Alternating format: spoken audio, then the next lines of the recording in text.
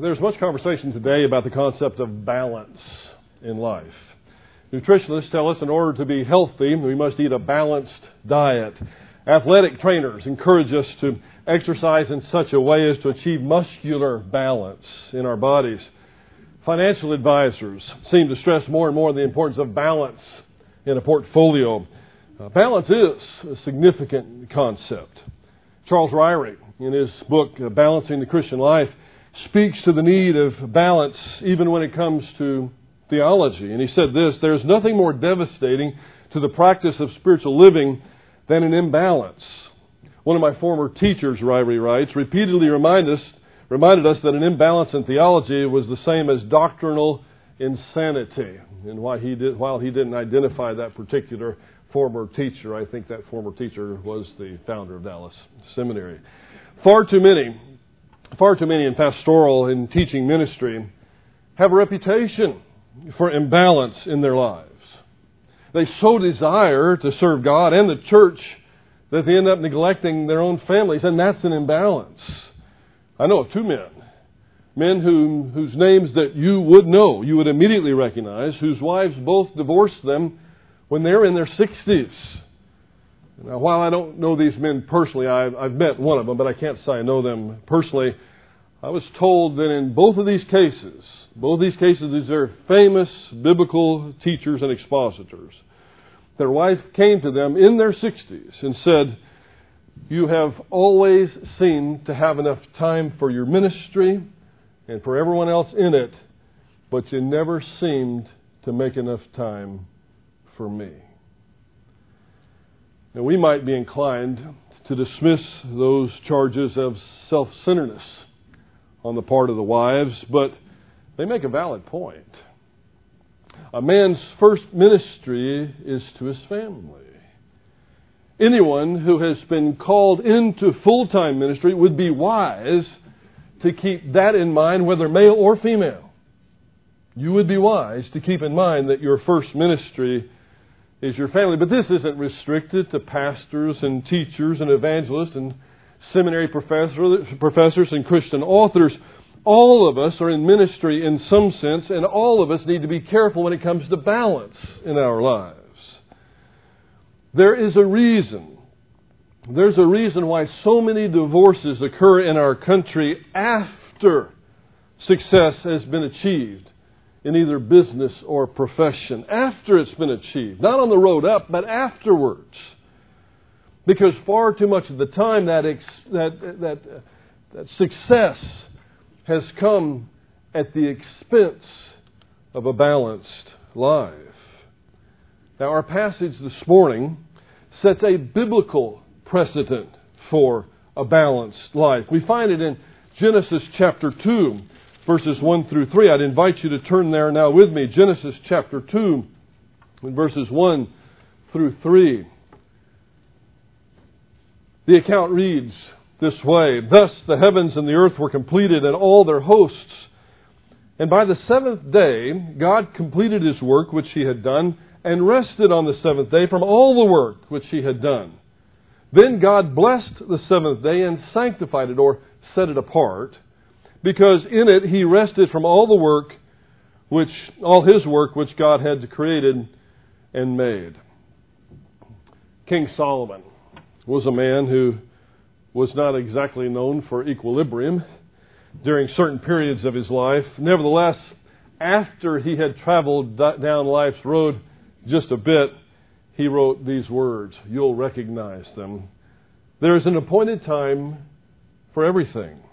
And there's a time for every event under heaven, a time to give birth and a time to die, a time to plant and a time to uproot what is planted, a time to kill and a time to heal, a time to tear down and a time to build up, a time to weep and a time to laugh, a time to mourn and a time to dance, a time to throw stones and a time to gather stones, a time to embrace and a time to shun embracing, a time to search and a time to give up as lost, a time to keep and a time to throw away, a time to tear apart and a time to sew together, a time to be silent, and a time to speak, a time to love and a time to hate, a time for war and a time for peace.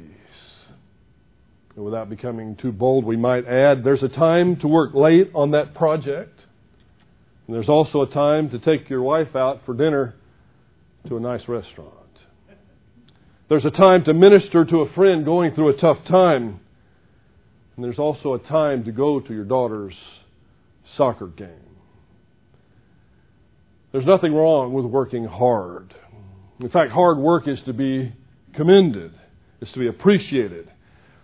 But we cannot consider ourselves to be on the way to spiritual maturity if we live our lives so focused on one aspect that we neglect other legitimate endeavors.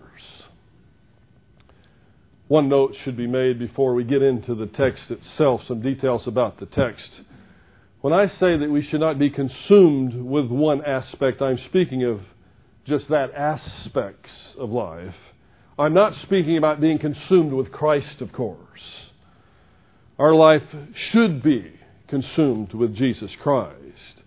The point is that the believer who lives their life focused upon Christ will be a balanced believer. The two go hand in hand. They will be balanced believers.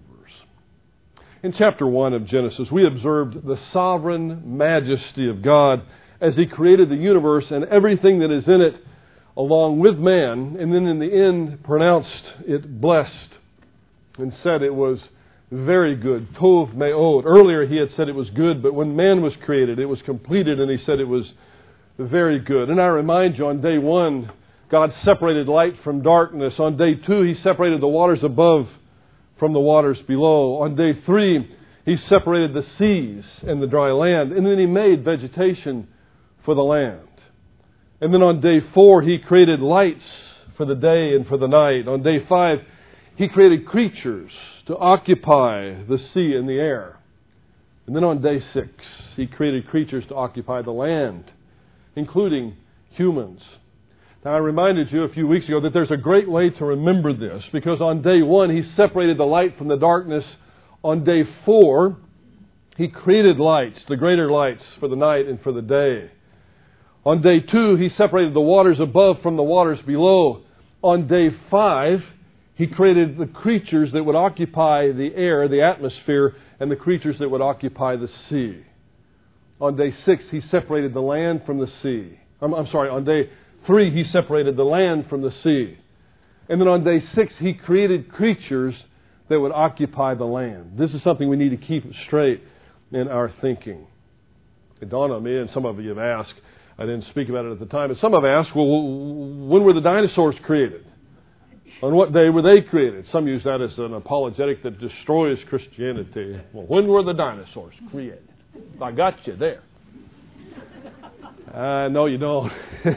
Biblically, the dinosaurs were created on the day that, on the 4th day, if they occupied the air, and on the, on the 5th day if they occupied the air, and on the 6th day, those dinosaurs that occupied the land. That's when they were created, biblically. And you can't pick and choose which part of biblical revelation you want to hold to. So, were they on the earth at the same time that Adam was? Yeah, they were. No problem with that. I do believe they were. Most of the discussion, though, about dinosaurs seems to center around the debate as to the age of the earth.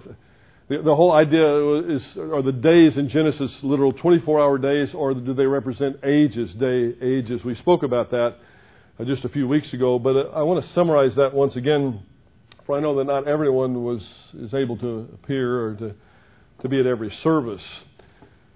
I think Dr. Norman Geisler does a good job in putting all this together in 5 brief points I will borrow from him here.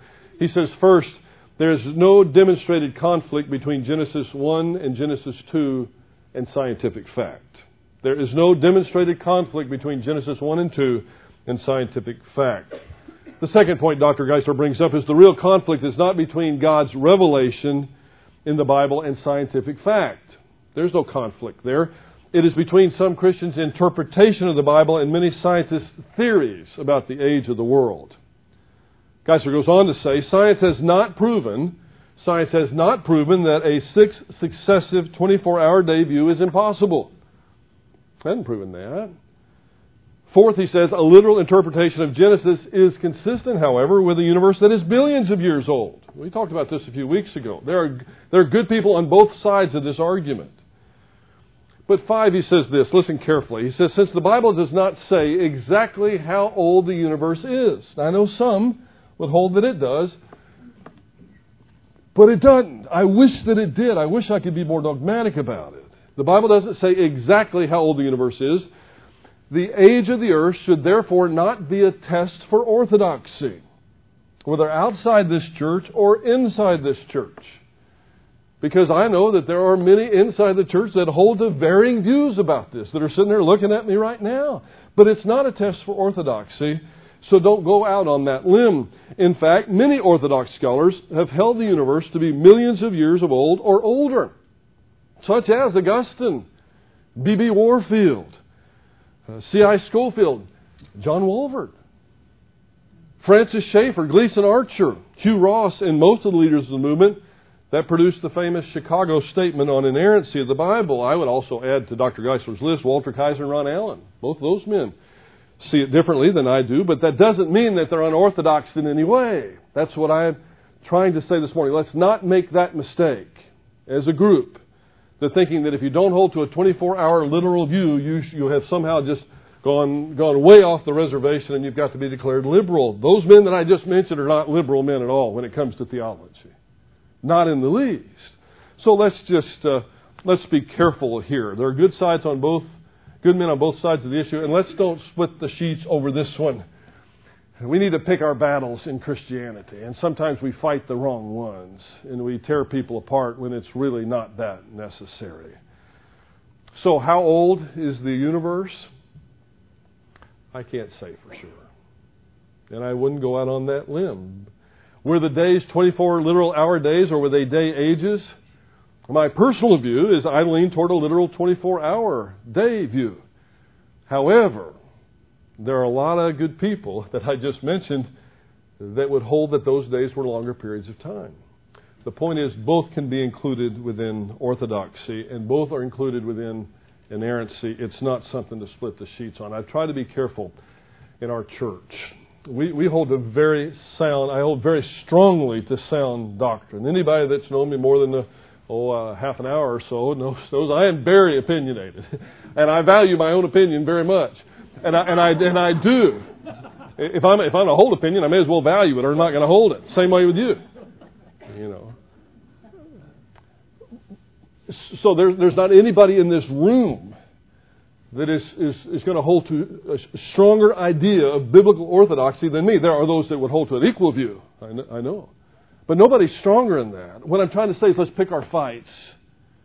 And the whole 24-hour day versus day age is not a place to pick it. There are other places where we need to do that. That's not one of them. Now, day 7, the day of balance. The day where God institutes balance. On the 7th day, again, on the 7th day, in verse 2, by the 7th day God completed His work which He had done, and rested on the 7th day from all His work which He had done. Then God blessed the 7th day and set it apart, because in it He rested from all His work which God had created and made. The 7th day later became the sign of the Mosaic covenant with Israel, and reports the Shabbat or the Sabbath of God, as He blessed the culmination of creation. The word Shabbat that's where we get the English word Sabbath, is actually closer to the English word, the Hebrew word Shabbat is closer to the English word cease than it is to the English word rest. It does include the concept of rest, but it includes more appropriately the idea of ceasing from something. Al Ross, the Hebrew scholar, writes this: it is not a word that refers to remedying exhaustion after a tiring week of work. Rather, it describes the enjoyment of accomplishment, the celebration of completion. In other words, God didn't rest because He was exhausted. Omnipotence doesn't get tired. He rested in celebration. because His work was completed. Then He blessed the day. He blessed the seventh day. It's the only time that was done. He didn't specifically bless the other days. He blesses the seventh day, though, and He sets the seventh day apart. And this would become the basis for Sabbath observance in the nation Israel under the Mosaic Law. Hold your place here. We'll be right back here, but hold your place here and turn to Exodus chapter 20, where the Mosaic Law, where the Decalogue, actually, the Ten Commandments, are given. Genesis chapter 20. Oh, these words you know them well. Then God spoke all these words, saying, I am the Lord your God, who brought you out of the land of Egypt, out of the house of slavery. You shall have no other gods before me. You shall not make for yourselves an idol or any likeness of what is in heaven or above, heaven above, or on the earth beneath, or in the water under the earth. You shall not worship them or serve them, for I, the Lord your God, am a jealous God, visiting the iniquity of the fathers on the children, on the third and fourth generations of those who hate me, but showing loving kindness to thousands who love me and keep my commandments. Then verse 7, you shall not take the name of the Lord your God in vain, for the Lord will not leave him unpunished who takes His name in vain. And then the fourth commandment, remember the Sabbath day to keep it holy. 6 days you shall labor and do all your work, but the seventh day is a Sabbath of the Lord, a Shabbat of the Lord. In it you shall not do any work, you or your son or your daughter, your male or your female servant, or your cattle or your sojourner who stays with you. For in 6 days the Lord made the heavens and the earth, the sea and all that is in them, and rested on the seventh day. Therefore the Lord blessed the Sabbath and made it holy. Quotation of Genesis, or an allusion to Genesis chapter 2, where He blessed it and set it apart. It's a different kind of day. Now, we're not under the Mosaic covenant in the church age. We're under a higher law, the law of love, or the law of Christ. But is there any significant application for that for us in the church age? I was in Israel about a year ago at this time, and never forget, we were traveling to this one particular town, observing some archaeological ruins, and it was the Sabbath. It was a Saturday over there. And so everything was shut down. All the vendors, all the little shops where people would go in and buy things, because they couldn't sell anything. They couldn't buy anything on the Sabbath in order to keep that Sabbath. That they were very strict about their religion or their religious observances of the Mosaic covenant. But I noticed one shopkeeper had closed his shop, but had set up shop outside the shop. Set up a table with a bunch of soda pops and cold drinks and a cooler with some water in it and some refreshments. And I asked Dr. Ron Allen, who was with us, I said, what's going on here? He said, well, actually, the way he views it, he's kept the Sabbath by closing his shop, and he's not breaking the Sabbath by selling us the stuff outside the shop. Remember that? It was just really kind of blew me away. I said, well, that's getting a little picky with the Sabbath, don't you think?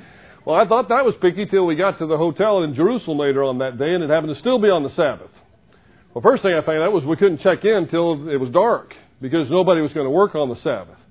But then once we decided to use the elevators, I got on the elevator, and I don't really like elevators anyway. Those of you that know me out here, I usually take the stairs, not because I'm trying to exercise, because I just don't want to get stuck on the elevator. It's just one of those freaky things that I have going through my head. The elevator stopped on every floor, right? Every single floor, because you couldn't do the work of pushing the button for the floor that you wanted. So they still let you have the elevator that would go up and down, but it stopped on every floor. There was, 16, 20 plus floors in that hotel. So I learned a lot about this, about legalistic Sabbath observance, and I thought of our Lord when I was riding that elevator and had to stop on every floor because they said I couldn't do the work of pushing the button. Now, it's okay for the elevator to do the work of lifting me up, but I couldn't push the button. I realized why He calls some of those people who were promoting activities like that whitewashed tombstones. So people abused the Sabbath. They abused it greatly, but it doesn't mean that the principle of the Sabbath was a bad thing. The purpose of Sabbath observance was not simply to engage in relaxation, but also to serve as a reminder of the fact that Israel was a creation of God, just like the creation of God that came in the beginning. Those who enjoy Sabbath rest must be set apart unto God, and their activities set apart unto God. That's the principle of the Sabbath. And again, in the New Testament, We're not under the Mosaic covenant, but I do want to remind you of this. 9 of the 10 commandments are repeated in the New Testament. Now, there's one that's not. And you may have already figured out which one it is. It's this one. The Sabbath observance is not repeated in the New Testament. But does this mean that it has no application for us at all? Well, heaven forbid, as Paul would say. The context, or the concept of taking a prescribed time not only to rest, but to remember God as Creator and as Sovereign, that's a principle that is good for all time. The time set aside may not be Saturday, like it was under the Mosaic covenant, but a time of rest and worship should be a priority for all of us.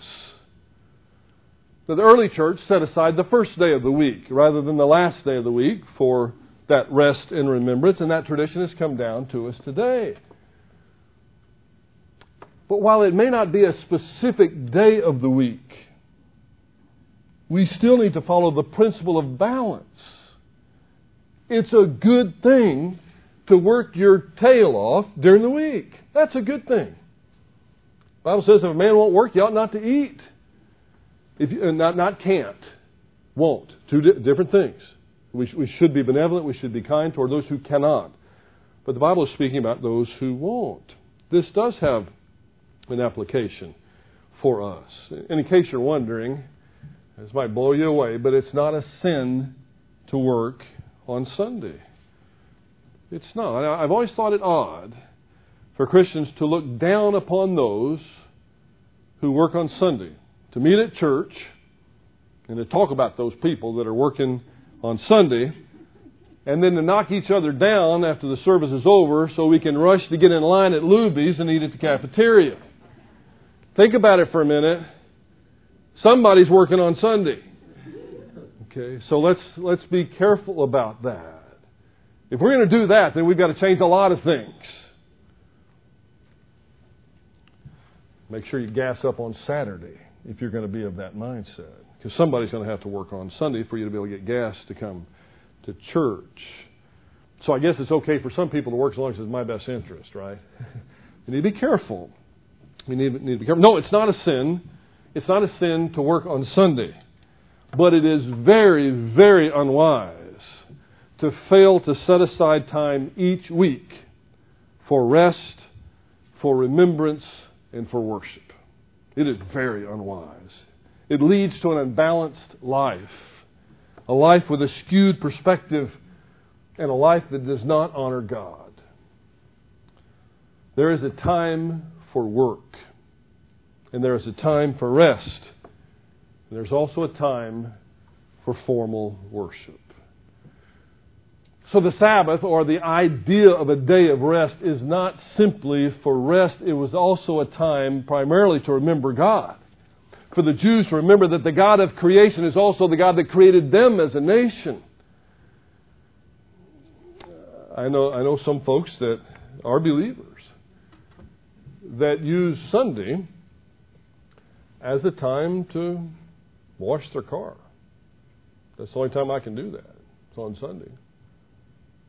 Or they use it as a time to get an early tea time on the golf course. Because, it's easier for me to get a tea time then. Or any number of things. To take their kids out somewhere. Because, Bruce, I work hard all week. Sunday's the only time I can really spend with my kids. Well, why don't you spend it with them setting a whole lot better example than taking them to the zoo and take them to church and to give them something to remember as they grow up. That, listen, we did a lot of neat things. We had a lot of rest and relaxation on Sunday, but we also remembered God on Sunday. I remember that, you see. Let's set a little better example. We have to have balance even with how we do this. You're not leading a balanced life if you set aside the Sunday simply to wash the car. And by the seventh day, God completed His work which He had done. There's a lot of discussion theologically about this completion. And it's not my purpose today to go into the whole issue with regard to creationism versus traditionism. Has God's creative work completely stopped? Or were the 6 days, was that aspect completed? But in some sense, God has completed His work. And so He celebrated. And He celebrated by blessing the day and making it a special day. Now, it's not the only day that we should have balance. But it's a reminder that we should have balance. Just like today when we celebrated the communion service, that's not the only day that I hope that we remember God, that we remember Jesus Christ, who He was and what He did. I hope that's not the only day, but it's a special day that's set aside for that, that's memorialized for that. In the same way, there needs to be a time in your life, in my life, that we set aside and say, listen, okay, I've worked, I have that balance. I'm going to spend time with my family. That's a balance. I'm going to spend time working on my health. That's a balance that needs to take place. When I went to seminary, I led an imbalanced life. I'll admit that to you. A lot of people in seminary lead imbalanced lives because you're awfully busy. Fortunately, my family was very, very gracious to me, but it was imbalanced.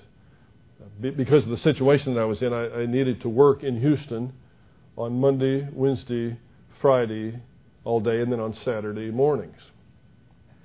I commuted to Dallas. I drove to Dallas. I've forgotten how many round trips, 180 round trips or something like that. I think it's 90,000 miles is what it turned out to be. Just driving to and back at 45, and I got up at 2:30 each morning. I got back on Thursday evenings about 9, 10 o'clock usually. Missed every one of the functions that would take place during the days for the kids as they were little bitty. They've forgiven me. I don't think any of them hold it against me, but it was very imbalanced. And then we started the church too. So Sundays was the day where we met and I was doing pastoral ministry. But while I tell you that, I will also tell you I recognized it. And when that period of time was over, I resolved that it wasn't going to happen anymore. Cindy and I have a date day. Hope you do too. You know, a day that's set aside. Somebody better have died for that date day to get broken. You know, because that's time that has been reserved for her. And I'm telling you something. You better hope that I don't break it. Because the more time that I set aside for my family in balance, the better pastor I'm going to be. The same way with you. Those are times that are set aside. During my sons, both David and Bruce's football times, which is now sadly over. I've had 8 years worth of this, but now it's kind of over. But I made sure on certain afternoons that I was finished by 3 o'clock in the afternoon because I wanted to go down and watch their practices. And I organized the way I prepared my sermons and the way that I set up my appointments and my lunches and things so that I could do that. Because it was a priority for me, because I know that people grow up and they move off sometimes. And I wanted to enjoy every minute that I could. It was a balance thing. You know? Sometimes I like to enjoy myself. Sometimes I like to go on vacation, although John and the board has warned me about this. When was the last time you did what you said you were going to do? You know. So we have a board that holds my feet to the fire, and that's what I'm going to do for you today. The same thing that they do for me is I'm going to hold your feet to the fire. Those of you that are married, have you set aside time for your bride? Have you set aside time for your husband? Are you so busy with the kids that you've forgotten what he looks like? Guys, are you so busy at work that you can't hardly remember what your wife's middle name was if you had to put it down on the internet for a password? Something's not right. There's enough time. You know, God gives you the time. Sometimes we don't think we have it. Sometimes we don't, but there is. Just as long as it's organized. There's time, first and foremost, for God every day. I think you should tithe your time for God first. Just like you set aside your money first, I hope. You determine at the beginning of the month what you're going to be able to give, and then you live on the rest, not vice versa. I hope that's what you do. Well, I hope you do that with your time as well. Okay, this week, Sunday morning, we'll be at church. So that means Saturday night, I won't be able to stay out till 2:30, 3 o'clock in the morning. Because if I did that, I'd sleep all the way through church. See, this is how we apply this principle of Sabbath. Even though we're not under the Mosaic covenant today, we still apply it. Because that time's been set aside. In order for that time to be effective, then maybe I need to make sure I go to the cleaners by Wednesday, so they can have my shirts ready by Friday, so I can pick it up on Friday night or Saturday morning, so I'll have something to wear to church. I may need to look down at my shoes by Friday afternoon to make sure, well, if I need to go get some shoe polish, then I'll be able to do that. I'm just talking about organization of our lives. We need to do that. We also need to say, this week I'm going to set aside time for my family, or my grandkids, or my kids, whoever it may be. And those that may not be married, for brothers and sisters, and for friends. I'm going to set aside time for other people. Other people, I'm going to set aside time to work. Now, that may take the bulk of it. Granted, that work or sleep, one way or the other. But guess what? If you don't set aside time for sleep, you're not going to be worthwhile for anything else either. There has to be you don't brag that you don't sleep. Go to sleep. You know what I do when I can't go to sleep, because it happens to me a lot? I'll threaten. Okay, if I'm, how you watch the clock. If I'm not asleep by 2:30, I'm going to get the most boring book out I have, and I'm going to start reading it. That's my punishment. So usually I'll go to sleep right there. But there's got to be time. There's got to be time for sleep. There's got to be time to exercise. It doesn't honor the Lord if we have everything else right and then we just let our bodies go because this body's nothing anyway, right? No, it is. It's the temple of the Holy Spirit. We've got to set aside time for that balance, my friends. Balance. God blessed this day. He set aside this day. Whatever day that is. So if you've got an occupation, if you've got a job that calls upon you and you've got to work on Sunday, then you better set aside a different day. Set aside time for worship. Set aside time for family. Set aside time for work. Set aside time for recreation. There is a time for everything. I love that line in Solomon. There's a time to embrace and there's a time to shun embracing. There's a time to keep and there's a time to throw away. There is a time to keep. There's a time to keep and there's also a time to throw away. There's a time for everything. And God will give you that time. Thus God set apart a day for celebration that the work of creation was completed. God set aside a day.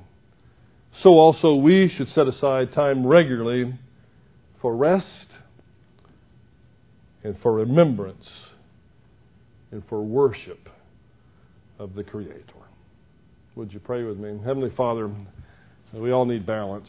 We all tend to become imbalanced and have an improper focus. Father, first and foremost, let us focus upon Thee, for that's where our balance will come from in life. Let us be consumed with Jesus Christ, for that's where our balance will come in life. Let us be filled up with Your Holy Spirit and led by Your Spirit and sensitive to His leading, for that's where our balance will come in life. This is not an easy task, Father, or many more of us would be living in a more balanced way, but help us to put You first in a balanced Christian life, and we'll ask it in Jesus' name. Amen.